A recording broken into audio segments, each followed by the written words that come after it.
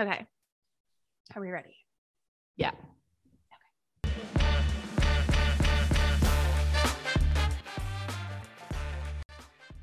Welcome to Pop to the Lou, where we share hilarious, embarrassing, heartbreaking, and inspiring stories of life with IBD. We will hopefully make you laugh, cry, and probably speechless, like Sarah is most of the time when I'm telling my stories. Welcome to episode 4 of Pop to the Lou. It's 5. Right. Try that one more time. Welcome to episode 5 of Pop to the Lou. We are clearly still working on the professional aspect of this podcast, but I do feel like we're getting better. We are getting better week by week. So since we've had a few episodes out now, we've been getting some questions from everybody, and one of them being how we met, which we haven't actually talked about yet. So we'll cover that today, along with a few other questions that we've received. But first, shall we do a mind and gut check-in? And before you say anything, because I know what you're going to say, I'm just going to do mine first, because I feel like if you do yours first, then I'm going to feel guilty for having a good check-in. Overall, I've been feeling quite fine.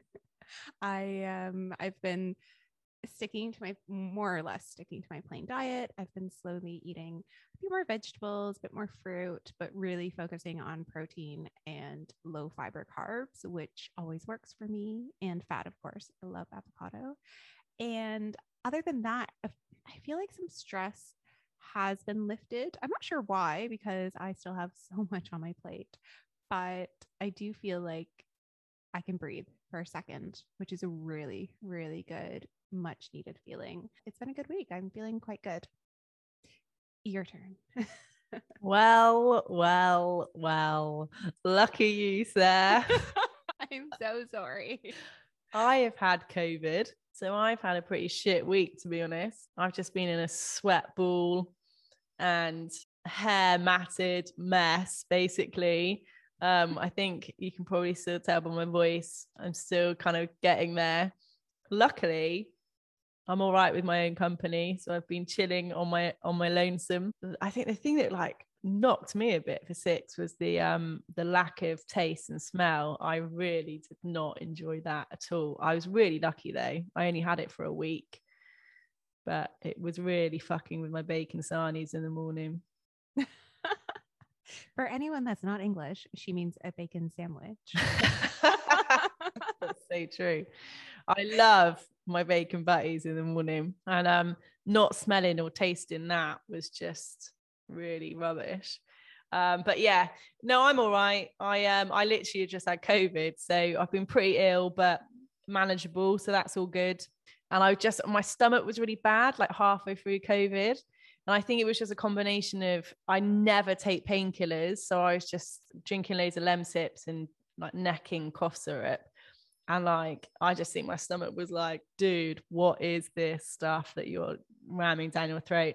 And yeah, and I was eating loads of fruit because I really, really craved it when I was ill. And so I think the combination of like loads of acidic fruit, loads of painkillers was just not good, not a good look for me. So yeah, so halfway through I was pretty unwell for a couple of days, but with my Crohn's, but you know, it's just one of those things, isn't it? But yeah, so I'm feeling a little bit better now. I've put some makeup on for you, Sarah. I've washed and blow dried my hair for you as well. Hope you feel special. Put some lipstick on. Can you believe it? I feel very special. Honestly, I was quite worried about you because you sounded like death for a good week. I was like, oh my God. Well, you know, Sarah, like I wasn't able to wash for like days. I mean, I only, if you remember, I only ran a bath in the end because I had some like weird rash on my ass. And I basically thought I've led in my own sweat for so long, aka my onesie, OVS. And I was just thinking maybe I'm just like reacting to my own grossness.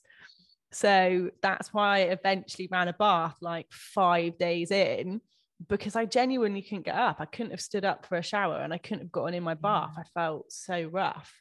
So yeah, it was only when I got that weird ass rash that I was like, right, okay, shit's getting real.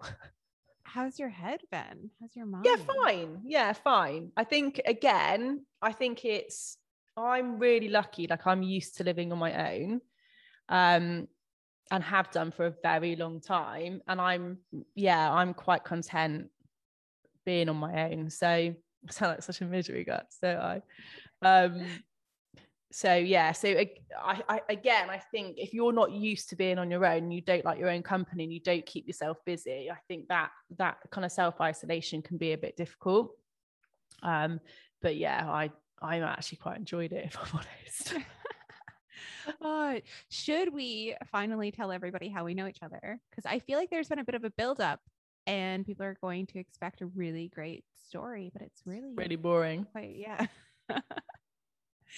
So we met through a mutual friend that introduced us, and we've mentioned him in a podcast before about South Africa.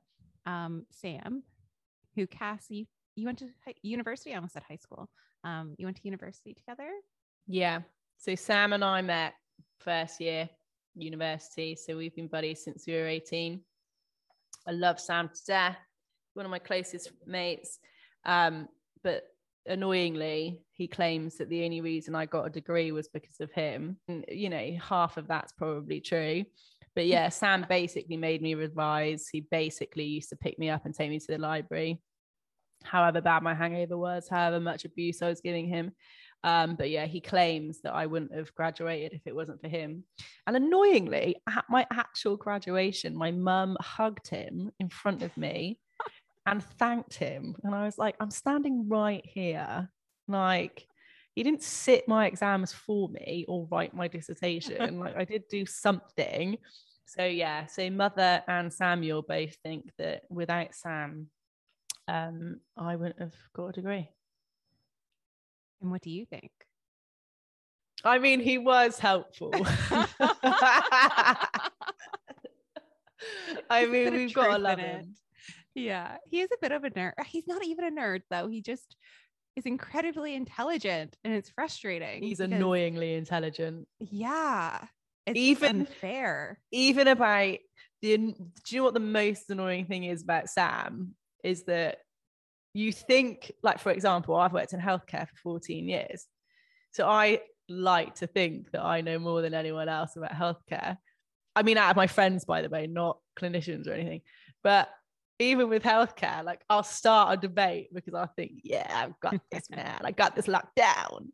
And Sam will just have like loads of stats. And I'll be like, bollocks.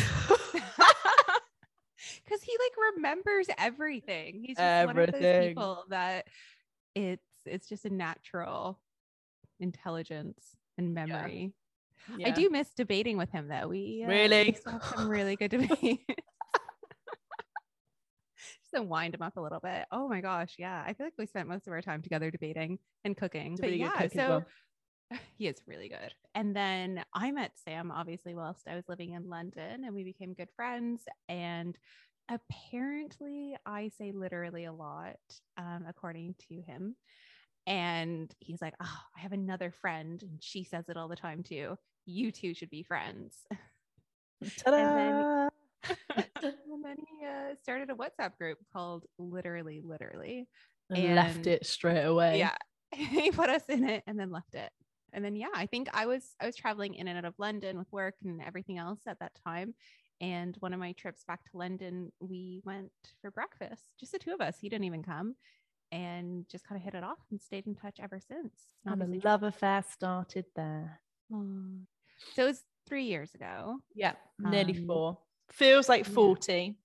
Yeah. Absolutely. Although I'm not that old, but yeah. Nor am I. I'm making it sound worse than it is. Right. So I think we had a few other questions. Another question was how we manage, and this is a good one for you, babe, is managing having IBD and playing sports or being athletic. I played loads of sport at school. So I played in like all the teams. And I also played golf at school. I played golf from the age of 3. So I was playing for county quite young. And it literally took up like my personal life. So I was playing sport loads when I was really, really sick.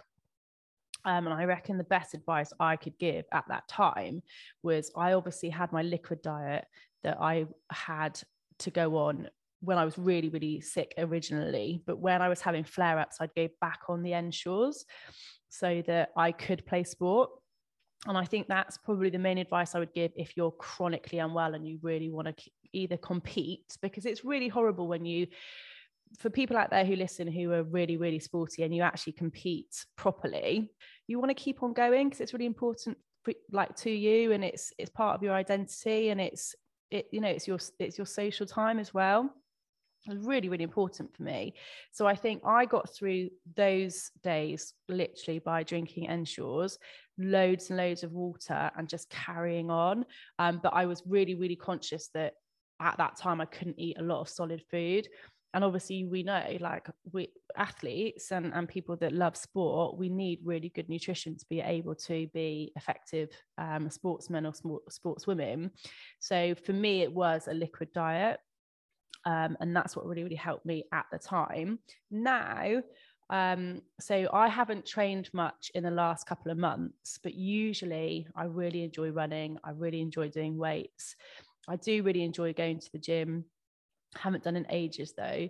It's usually when I'm in a bit more of a better routine. And like I said on, I think, a previous podcast, I've just been working loads of hours, so I haven't really been incorporating it much recently. But I think in relation to managing my symptoms and working out, it's making sure you're doing sport relative to how you're feeling. And I think that's really important. So for example, if you're really fatigued, like we generally get through our IBD, don't do anything too strenuous. Don't go on a 5K run. Don't do anything like that. Maybe do some yoga, maybe do some Pilates, maybe just do a HIIT workout at home, like a 7-minute app or something like that. And I think it's really important to know that, just to not push yourself too much, but still incorporate something into your day, because I think it's really easy not to do that. And you get into a bad cycle of not doing something. And I think if we all know, listening, that actually when we do exercise and activity, it does make us feel better. And actually, like, the health benefits across the board are just incredible. And it does, in the long run, really, really help with our IBD. So I would always recommend that, but just listen to your body. Like, don't push yourself too much, because we know if we push ourselves too much, long-term wise, it will just come back at us, won't it? And it will be counterproductive. That's a really good point about making sure you get enough nutrition, because it can be hard to get nutrition from whole foods when you're on a limited diet. So having something like Ensure, and there's different meal supplements and meal replacers depending on your diet limitations, but having something like that, I think, makes a big difference. And yeah, I mean, I'm quite restrictive, which I think I said before, in doing high intensity cardio. Like, it just does not agree with me whatsoever. But I've managed to try out different things, and I find I do really well on reformer Pilates. That's by far my favorite activity. Pilates is amazing for you. Yeah, I love it. I absolutely love it. And weight training as well. Just knowing what works for your body. And sometimes it takes a bit of trial and error, but finding your thing that you can be active. Because maybe previously, I used to love going to spin classes and just sweating, getting your heart rate up. Like, I used to go with a girlfriend multiple times a week. And then since being diagnosed, it just sounds like the worst thing I could imagine. So just kind of having a look at what works for my body now versus how I used to be able to do things before. Yeah, definitely. Well, and there's nothing worse, like you said, being at a spin class or like doing an activity with someone else when you're not feeling well as well. Brilliant. Another question that we've gotten is how you and I managed to travel as much as we did pre-2020, because we've done a bit of traveling. I mean, never enough, but we've managed to do some over the years. Do you have any tips, tricks, ideas of how? So my IBD has not stopped me from traveling anywhere. So I have done kind of 2 types of traveling. So one with my backpack, where I've gone, and stayed in 16-bed hostels, which is, I know, your worst nightmare, Sarah. literally about to say that. I was like, oh, I could have never. I'll just take you on a tour of one once, just to show you around. Yeah, so I've done like the old school traveling and yeah, absolutely loved it and trekked around and done that sort of stuff. And then I've done the, you know, what do they call it?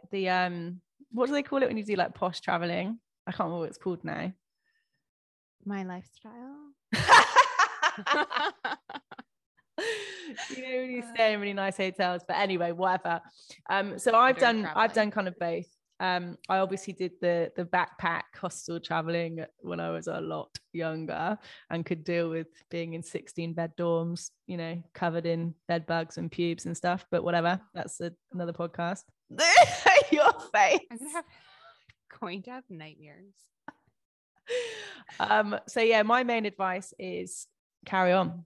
So put those countries on your list of what you want to do, and depending on how unwell you are, be realistic about where you can go. I think it's really important to make sure you're traveling to places that have healthcare, like good healthcare places, just in case you're unwell, if you are at early stages or you're having a flare up, for example. I know people wouldn't tend to travel if they're having a flare up or when they're newly diagnosed, but you know what I mean.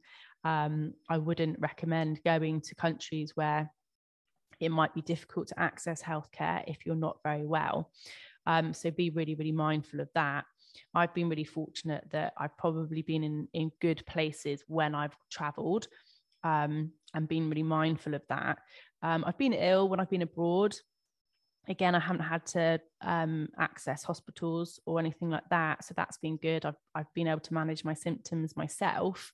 But just to be really, really mindful of where you're going and to be mindful of whether you can get healthcare, because some places, especially if you're going off with a backpack and you want to go and trek through the jungles and things like that, you might not have access to healthcare. So that's really, really important. The things that I always take when I'm traveling, whether it's with my rucksack or a nice fancy suitcase like Sarah has as well. So there's there's three things for me that I always take, which are really important. So tea bags. I always take green and peppermint tea, because for me, they are just gut saviors. Like if you're having those days where you can't eat, like for me, green tea and peppermint tea just saves my life, literally. Drinking them with a load of water just keeps me absolutely sweet. And I tend to drink a lot of tea on planes as well. It just, keeps me going a bit, and loads of water basically ready for the trip. I usually take some snacks with me. So again, depending on where you're traveling. So obviously, if you're going to like Oz or, like places like Singapore and America and Canada, which are particular places I love to travel, you're fine getting snacks over there. But I'm thinking of like when I've traveled like depths of Southeast Asia, I will take like kind of gluten-free oatcakes and pretzels and things like that, just to keep myself going for the first week or something, just to get my stomach a bit used to everything going on out there. And then the third and final thing that I always take are cucumber facial wipes. You sound very excited about these. So for anyone with an IBD, I suggest you Google these things. So cucumber facial wipes, they are just incredible. They're just these soothing, you can tell how excited I am, Sarah, in my face, these soothing facial wipes. But guys, I don't use these on my face. I feel like there's a story to come. There's always a story. So these cucumber facial wipes. Okay, so everyone with IBD out there knows if you're having a flare up or a really, really, really bad day, there's a point where you cannot use toilet roll anymore. You all know this out there, right? So there is a time where toilet roll is no longer, people, because your butt is so sore. So cucumber facial wipes are absolutely awesome for that point. So I've been in Southeast Asia many a times traveling and had the worst shits. And these cucumber facial wipes have saved me. and my butthole. So yeah, I've been at that point where I can't use toilet roll anymore. So me and my friend that I used to travel with loads, one of my guy friends, we used to call it the dab. So you just, it sounds like a dance. Yeah. I feel like it is a dance. And I would just dab my butthole with these cucumber facial wipes, because literally it would get to that point where like, oh, it would just be so painful to poo. So I would just use these cucumber facial wipes, and they were amazing. But one of my guy friends that I used to travel with, he used to go mad at me. So you know how I love texting people off the loo, Sarah? Yes, I do know that very well. I love texting people when I've got the shits. I just like to keep everyone informed. So when I used to travel with my buddy in Southeast Asia, I used to, this is so gross, but I used to want to talk to him while I had the shits, because I'd be on the loo for so long. I'd be like, dude, let's chat. Because this was back in the day as well, where you didn't like text people from like Indonesia because it would cost a fucking fortune. So, and I think when we first started going, I swear we didn't have WhatsApp. This is back in the day. But I'll never forget one time when I was in Bali and I was on the loo for so long. I was like, oh, screw this. I'm going to open the door. So I had the door open and I was dabbing my butt with the cucumber facial wipes.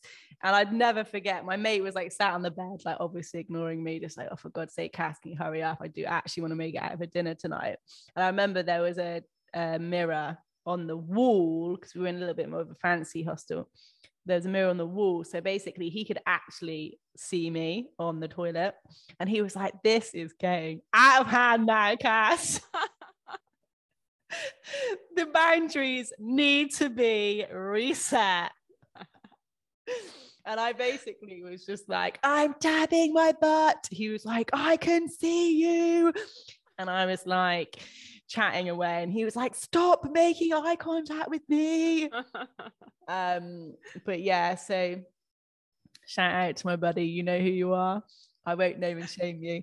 But yeah, so cucumber facial wipes are amazing. I can just, yeah, they're awesome. You can see my face. I'm so happy about talking about them. You are very excited about these. To be fair, he could have looked away. So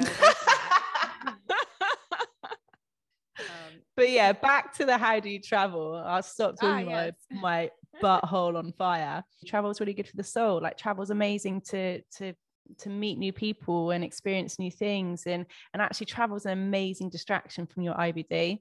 Like incredible. Like my traveling is just been the most important part of my life so far. And yeah, I would just encourage anyone to do it. And basically, like if you feel like you can't travel abroad, which I know a lot of people can't do for various reasons, it might not be to do with IBD, it might be to do with finance, it might be to do with this bloody pandemic, etc. Like try and explore different places in your home country. Like, you know, our countries are incredible, and there's always so many amazing places to visit. I know loads of people in the UK have realized like how many awesome places there are to visit because they've had to do staycations, for example, during COVID. And I think quite a lot of people have fallen back in love with their home countries because they've had to. So when I say travel as well, like it's not just, you know, going the other side of the world. It's being able to travel within your own country too, and exploring and doing different things and meeting new people again. So I think, yeah, prepare everything, take anything you need that you know is going to be really important to manage your IBD. I'm a big believer in tea, snacks, and cucumber facial wipes. That's helped me along the way. What about you, Sarah? I think it's really about knowing your body. And sometimes you have to make that compromise, and you'll know that, okay, traveling to whatever country, I'm probably just going to stick to the rice and protein diet. And that's how it is. But you get to experience that country and see things and do things to make the most of it. So I think it's knowing your body and being in tune with it. And then also like taking breaks when you need to. Traveling is really, really tough on your body. For healthy people, let alone anyone else, especially when you're doing quite long distance travel.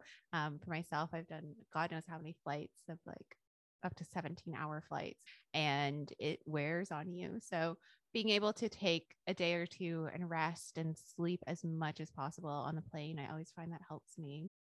And I just don't overthink it. Like I think it's being prepared, but then also not panicking, because at the end of the day, make sure you have travel insurance and you can get home if something horrible does happen. But I think it's just not stressing. To me, versus the risks when it comes to traveling, the benefits have just always outweighed anything else. I find traveling is the only way I know how to get back in tune with myself and how to heal from things. If I experience anything, anything negative, the first thing I want to do is travel. And whilst some people say it's me running away from my problems, I think it's me putting life back into perspective, because I find it so peaceful to be in a plane looking down on the world and remembering how small everything is, and therefore how small your problems are, and being in a new culture and around people you have no idea. And it's that feeling of experiencing everyday things for the very first time. So I'm sure if you live in a house, you walk up and down the stairs countless times a day and it's just boring and you don't think about it. And then you go to France and you're walking up and down these gorgeous stairs that it just looks stunning. And suddenly it's an exciting adventure. So I think for me, travel just brings me back to myself, even though I'm constantly doing it to get over negative things that happen in my life. It's the only way I've learned how to heal from things. And I think it really did help me heal through the experiences of IBD, because I was just brought back to the moment when I'm out on the ocean on a yacht or in an airplane, private airplane, country, yeah. When the rest of us are sat in coach. But that's the time that I am more in awe of the world, and therefore more appreciative, more grateful, and everything just somehow goes back into perspective for me. Definitely. I completely, you and I had the exact same opinion on traveling and why we do it. So yeah, definitely. I think it's important. I think it's a medicine for your soul. One of the other questions we got is about corporate life. So I guess having careers and having IBD, which I think is really tough. What do you have to say about it, babe, before I ramble on? Yeah. So, I mean, both you and I have worked from a super young age, haven't we? And my mum swears blind that one of the reasons that I've managed my IBD like I have, in her opinion, is because I've worked from a young age, work in sport. She swears by. And yeah, I mean, I like I've said, I've worked in healthcare for 14 years now. You know, it's a stressful sector to work in, especially in the last 2 years. Really? It's been testing people. Still smiling. And I think again, I'd probably give the same advice that I give with traveling. Like, whatever you want to do career-wise, go for it. It might take you a little bit longer to get to a point compared to someone without an IBD, for example. It might not. And again, I think work and your career and a vocation or whatever you do offers distraction, it offers fulfillment, it offers purpose. And I think it's really, really important to and have those kind of goals of what you want to achieve from a career perspective, and not feel that you can't do that because you've got an IBD. And again, it's difficult, isn't it? Like, we know when we've had flare-ups, we know when we're really fatigued, we know when we're not feeling very well, just in general. It can impact our working day. But again, it's knowing yourself and knowing what you need to do to make sure you can get through that day. I know, for example, if I'm really not feeling well, I know I just have to reduce the amount of foods I'm eating that day, keep it really bland, drink loads of my peppermint tea, loads of water. You and I spoke this morning, Sarah, about having protein shakes, because they work for both of us quite well, don't they? Is that kind of pick you up. Obviously, you know, you have your vegan kind of protein shakes, don't you, Sarah? And I have a different one than that you have, but it always, you know, it's an easily digestible thing to have, and I think it offers us quite a lot of nutrients and that protein that gives us a bit of energy and healing as well. And I think it's that just being mindful of how you're feeling that day. And we know, especially in the jobs that we have a lot of stress as well, so it's managing that stress. And I think in relation to your career and the kind of corporate lifestyle, because both of us have you know have done well, I would say that both of us have, and we continue to kind of educate ourselves as well and do kind of our side hustles, which we love doing. It's just making sure that you look after yourself as best as you possibly can, because if your nutrition's right, if you're doing activity that's really, really good for you, if you're sleeping well, you're managing that stress, you will be awesome at work. You will thrive at work. You will have that awesome career, because all of those things will contribute to really good health.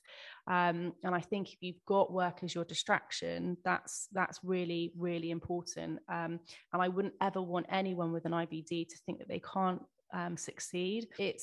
I think it's again, like we said before, it's knowing your body, isn't it? And knowing your limits. So taking those breaks when you know you need to, like being mindful about the hours that you're doing. What great advice I'm giving here, Sarah. Do as we say, not as we do. Exactly. So, you know, making sure you take those breaks. Do not work until 10 p.m, Cass, and do not work every weekend, Cass. Yeah, it's being really, really mindful and knowing your limitations, and you can do it. Like I've you know worked across the UK. I've done jobs where I'm running services in massive regions, so I'm on the road a lot. In a bit more of an unhealthy lifestyle, because I'm driving so much and I'm staying in hotels, I'm commuting, and I'm naturally probably eating a bit more crap food because of that, not drinking as much water because I'm on the motorways all the time, so I don't want to stop for a piss every 5 minutes. So it can impact your health sometimes, so it's being really mindful of what works for you as well. But yeah, same advice, like go for it. You just might have to go about it in a slightly different way. Yeah, I agree. I guess two things there. So in terms of your day-to-day job and whatever that role is, like Cass said, really knowing yourself. And I knew at points that food really made me tired. Like as soon as I ate anything, my body would just shut down and I'd want to go straight to sleep. So then I learned, and I'm not recommending this, but for me, at the time when I had a lot of in-person meetings and I was running around London and getting on and off the tube to go and see different offices, or different clients rather, I wouldn't eat until the end of the day. So I would do intermittent fasting, which had its cons because then I end up eating more food at once and like a larger meal. But I just simply, for quite a while, could not eat anything and then expect to stay awake in a meeting. I found that worked for me at the time, and it got me through the days how I needed to do, or got me through the days like I needed to at the time. And then I as well traveled quite a bit for work internationally, and it was being mindful of how I planned things. So when I knew I had to fly from London to Australia to meet with clients here, I would make sure I came out a few extra days early so that I could adjust to the jet lag and rest and just kind of give my body a chance to recover from so much travel, and then go into the office with the client and have, gosh, at that time I was having like 17-hour days throughout the week and then resting on the weekend. And it was the same. I mean, going to the States and all over the place to meet with clients at the time.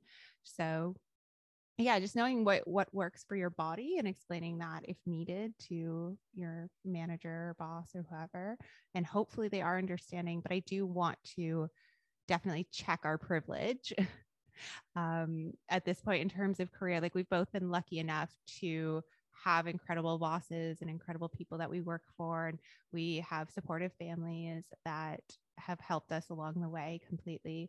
So I think we are definitely aware of that. And if you're and that you're not in that position, that you have a great boss who understands, or you're not making quite enough money to go out and start the business you want to start or anything, I would just say don't give up hope and keep pushing for it, and potentially just do something on the side that you actually are really passionate about. So if you hate your job at the moment, but they have really good healthcare and you need that healthcare, find other things and hobbies and interests that you can really focus on, and then eventually grow that into potentially a business for yourself, or having that experience, being able to find a job in that area.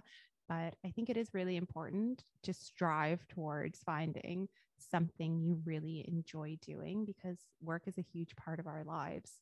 So don't give up on that. It just might take a bit of time. And I think I said in my previous episode, I definitely feel like I've been behind in life because I had to take so many breaks and a step back from work in my career just when I was starting out. But at the same time, I've used that as motivation to work even harder and push myself even more. Again, Cass and I don't do it in the most healthy of ways at times, but we're aware of it. So we're not in denial. Absolutely. I think the last one to cover was our medication history. Is that how you say it? Medical history? Experience with medication.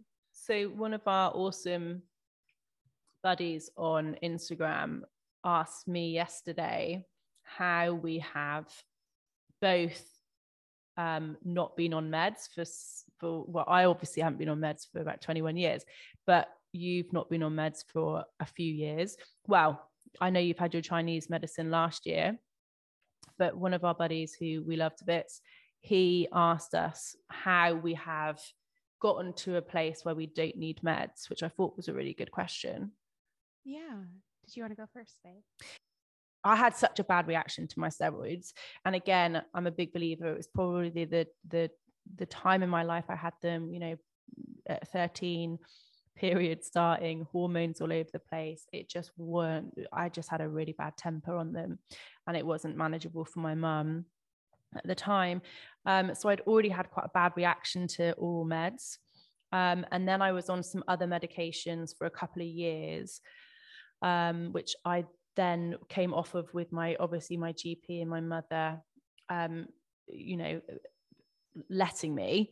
But at this point, I had researched a lot in relation to nutrition and how that could help me with my stomach and how it would make my stomach settle.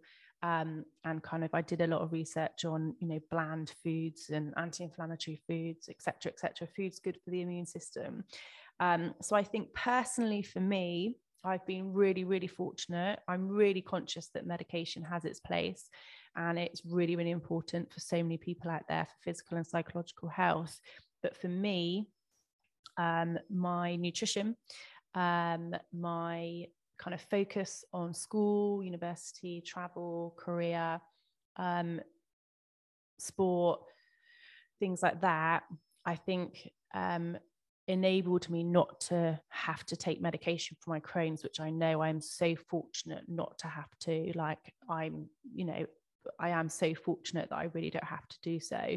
But I really do think that concentrating on what I eat pretty much every day and keeping busy and keeping focused and reducing that stress and making sure I'm sleeping well, loads of water, loads of activity, surrounding yourself with good people, that for me has helped me not have to go down the medical treatment route since I was 15. By all means, I might have to have medicine at some point should my symptoms worsen. I'm a big believer in that, and I'm never going to take meds kind of girl. If I need them, I will take them. They've got their place. But luckily for me at the moment, I think I've been able to kind of approach my Crohn's quite holistically with other ways of managing my symptoms. So I hope that answers the question. But that's, I think, how I've managed to not have medication or an operation. Since I mean, I obviously had medication for the first couple of years, but I haven't had an operation, very luckily. That's how I think I've managed to be medication free since I was 15.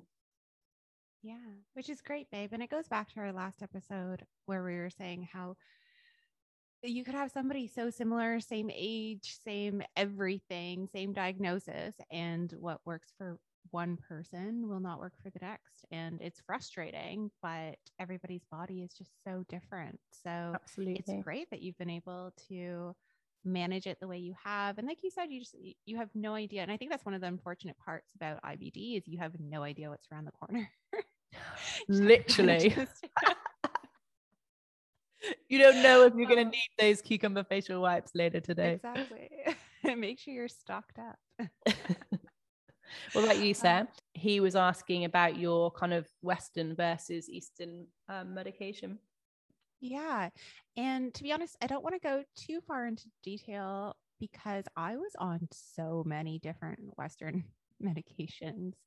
Like I said, I started with pills and then it was enemas and suppositories and blood transfusions, iron infusions, biotherapy, chemotherapy, like so many different medications. And even the doctors thought that each would work and potentially they could work for you. They could definitely work for other people. And I hope they do.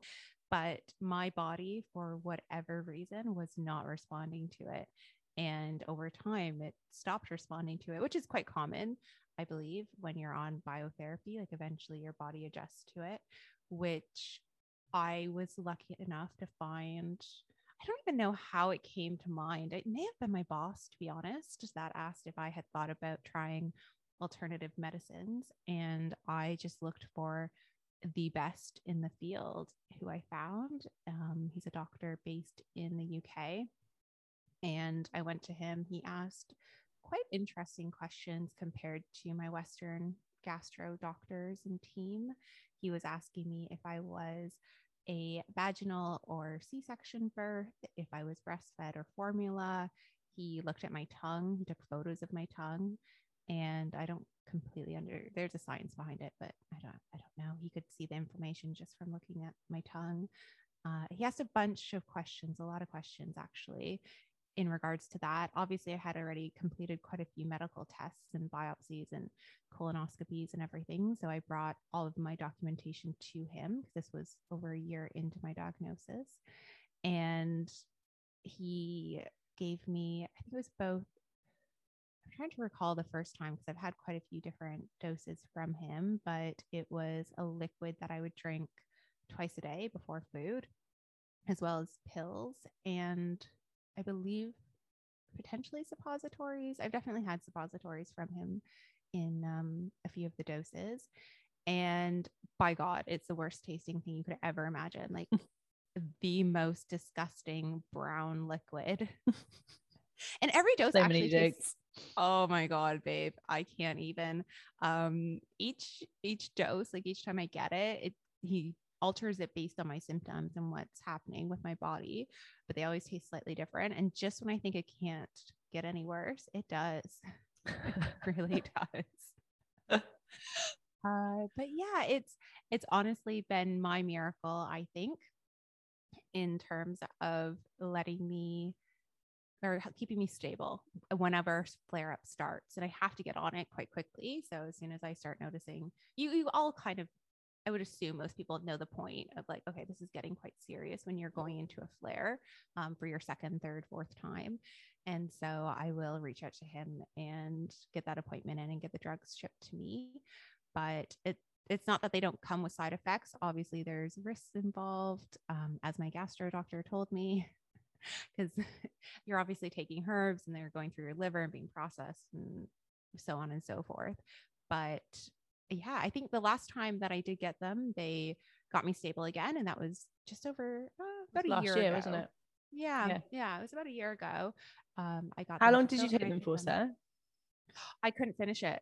I couldn't because I was vomiting with them every night. So whilst they stopped my side effect, or they stopped all the symptoms of ulcerative colitis, I was then up vomiting every night. So it's give and take. And that's great. You have to pick your poison. I swear to God. I don't have the shit, but I'm just vomiting my load instead.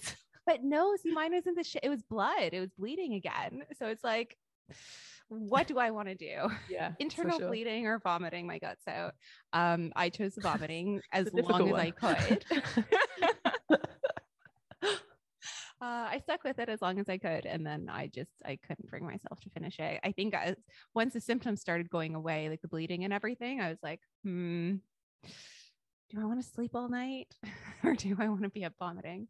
So yeah, anyways, I think it would be quite good for us in coming episodes to have some professionals on and speak to people both from the Western medical side as well as the Eastern, and getting their opinions and hearing advances in the medical fields in terms of IBD and what's going on, to kind of get a better understanding, because neither Cass and I are qualified by any means to give any kind of medical advice in any whatsoever. shape or form. Yeah. Like we've said I'm before, recommending cucumber facial wax. which for the record are not meant for your butt. So if you have any adverse side effects, do not come back to us. They are meant for your face. Just a little disclaimer there. But case in point, we're not qualified to give any advice. So I think we'll probably look into finding people that we can bring on an interview and hear more about, because I appreciate and I know the desperation that I felt looking for something that would help me. I just unfortunately don't have enough of a education in the area to give any advice. But yeah, I'm sorry. I'm not sure if I fully answered that. I think it just really comes down to finding what works for you and not giving up on that. Yeah. And also, it's like you said before, Sarah, isn't it? If you do go down the kind of Eastern medicine route, always tell your your Western medicine clinician, because otherwise there could be some kind of contraindications there, couldn't there? Yeah, it's definitely important to be open and honest with both doctors, because every medication has its list of side effects and it has things attached to it that we may not completely understand. So I think just being completely open and honest. At the end of the day, it's your decision, it's your body. However, you want both your Western and Eastern doctors, your gastro doctor, and whatever kind of alternative medicine that you're taking, just being completely open and honest with that. If that means getting a lecture, then take the lecture. And they probably have some valid points. So listen to them, take it in, and then make the best decision for you. But definitely, I would not hide anything whatsoever between the doctors and any of your medical team, because that is very risky, I think. And I actually got a list of all of the herbal ingredients from the medication that the Chinese medicine doctor was giving me, and gave that to my gastro doctor so that he was aware, because actually he did tell me, and this is quite important, that sometimes, depending on where you're getting your Chinese medicine, because Chinese medical treatments, they're not completely regulated. So a lot of them will put steroids into their medication, apparently. Oh, wow. This is just what my doctor told me. Yeah. And that can obviously have some benefits initially if the steroids work for you, but then it also has a detriment on your body and other areas, and can interact with other medications. Like I couldn't be on the steroids and take the chemo and so on. So definitely being clear about that. And if you're going to go to alternative medication, if it's going to be Chinese medication or whatever it is, 100% do your research, look at their accreditations, make sure that they are completely qualified. Like I said, I found one of the best in the world, and I paid for it. Yeah. I would be taking it more often probably if it wasn't so bloody expensive. But at the time it was possible for me financially at the time. And I've been lucky enough in that way. But definitely don't listen to some random account on Instagram telling you to order from them and they'll solve all your problems. Unfortunately, it's probably not true. There's a lot around. There's so many. And when you're desperate and you want that kind of hope and some kind of solution, I can see how people can go for that. But do your research. Just keep kind of doing that research and keep exploring other options and stuff. And just keep working on yourselves from within. That's always so important. I think that's kind of the theme behind how we've answered every question, is to really get to know your own body, because it's just such a personal thing in terms of what's going to work for you, what isn't, what you're capable of doing, what you're not. So unfortunately, we can't give you some kind of magic pill or solution in terms of how to live the lives that we've lived, because everyone is just so unique. So definitely take the time, learn your body, learn what works for you, learn what doesn't, and then don't give up. Don't take no for an answer. Don't be disappointed when one thing doesn't work. Keep pushing and keep striving, whether it takes you a year, it takes 10 years, just keep pushing for what it is that you want in life. Don't give up on that. Amazing, Seth. Anything else you'd like to add, babe? No, I think you've summed it up amazingly. Hope we've answered your questions okay this week. If you've got any other questions, please fling them over to us on Instagram or at hello@poptotheloo.com. That is our email address, isn't it? It is, yeah. Great. I'm so proud. And our Instagram account is at Pop to the Loo podcast. So definitely reach out to us on there. And Cass will respond because she's brilliant like that. It's always me, people. But yeah, really looking forward to catching up with you guys next week. Love you guys.